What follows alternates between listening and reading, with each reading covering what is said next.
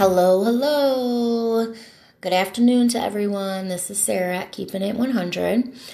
Today I want to talk about the word euphoria. Now, for those that don't know what euphoria means, it's a feeling of intense or extreme excitement and happiness. And I am going to talk about this feeling and how it incorporates into different types of relationships.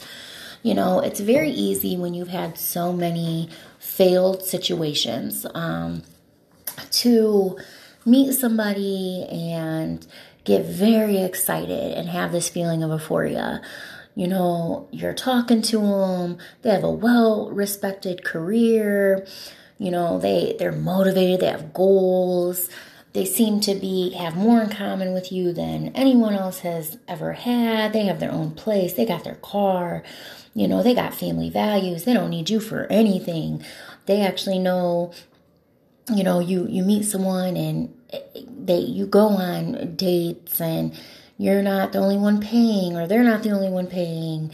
And you think to yourself for the first time, like, wow, I think this is finally the one. And all them other failed things, this person I have more in common with. This person, you know, is on the same level as me on so many different areas. And before you know it, you're moving way faster than what you should. You are bypassing the friendship stage. You are becoming sexual too soon. There is possessiveness that comes into play. Titles are thrown in. And what it all comes down to is it doesn't really matter what they have.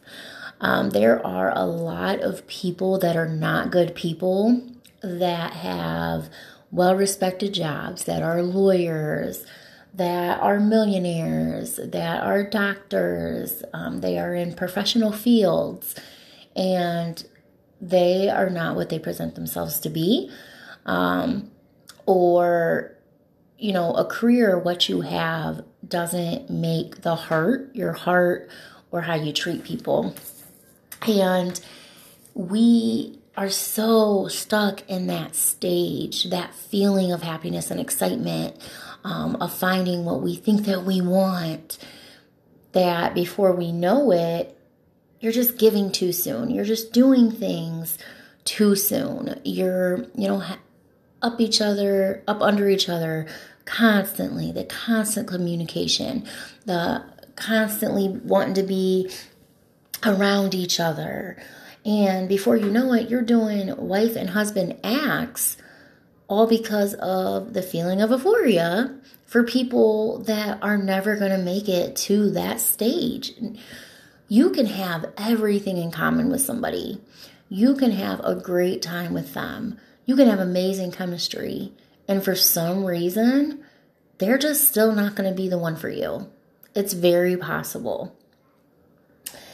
For example, one thing with me is I hate to cook.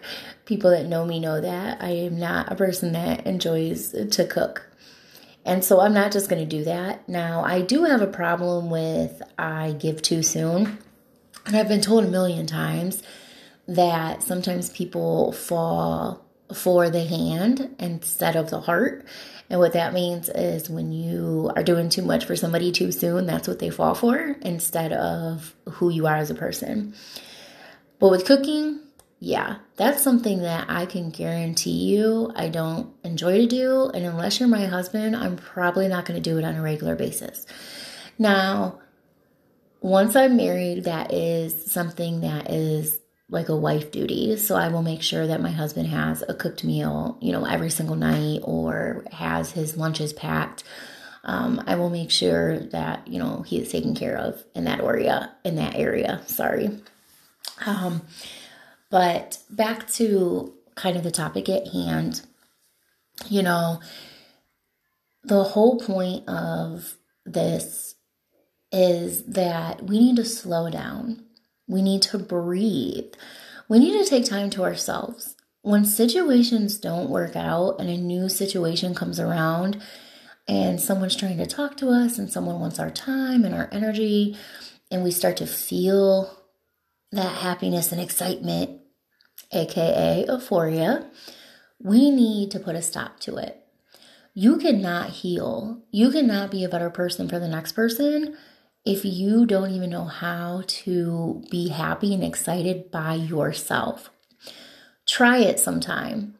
Try not talking to anyone of the opposite sex for a whole week. Try to not go out on dates or to be on platforms where you're trying to meet new people. Give yourself time. And if for some reason you can't do that, there's a deeper issue within you that needs fixed before you would be in a position to be good for somebody else anyways. So, my advice is to please, I hope everybody at some point in life gets to, have that amazing feeling and meet that person that's for them and experience euphoria. But make sure that you're ready for it and make sure that there's always a friendship, because friendship actually builds the foundation for anything else. And as a society, we aren't getting to know people on a deeper level. We are getting to know people on a surface level. We are not getting into the nitty-gritty of the deep, dark secrets. We're not getting into are we going to actually want to stay around this person when they're going through deeper issues. We're just moving into things at a speed that is only going to cause destruction. So slow down. It's not healthy for you. It's not healthy for whoever you're engaging with. And it just kind of shows that you just need some type of self-love and respect, and quit looking to other people for the happiness and excitement that you should be able to give yourself.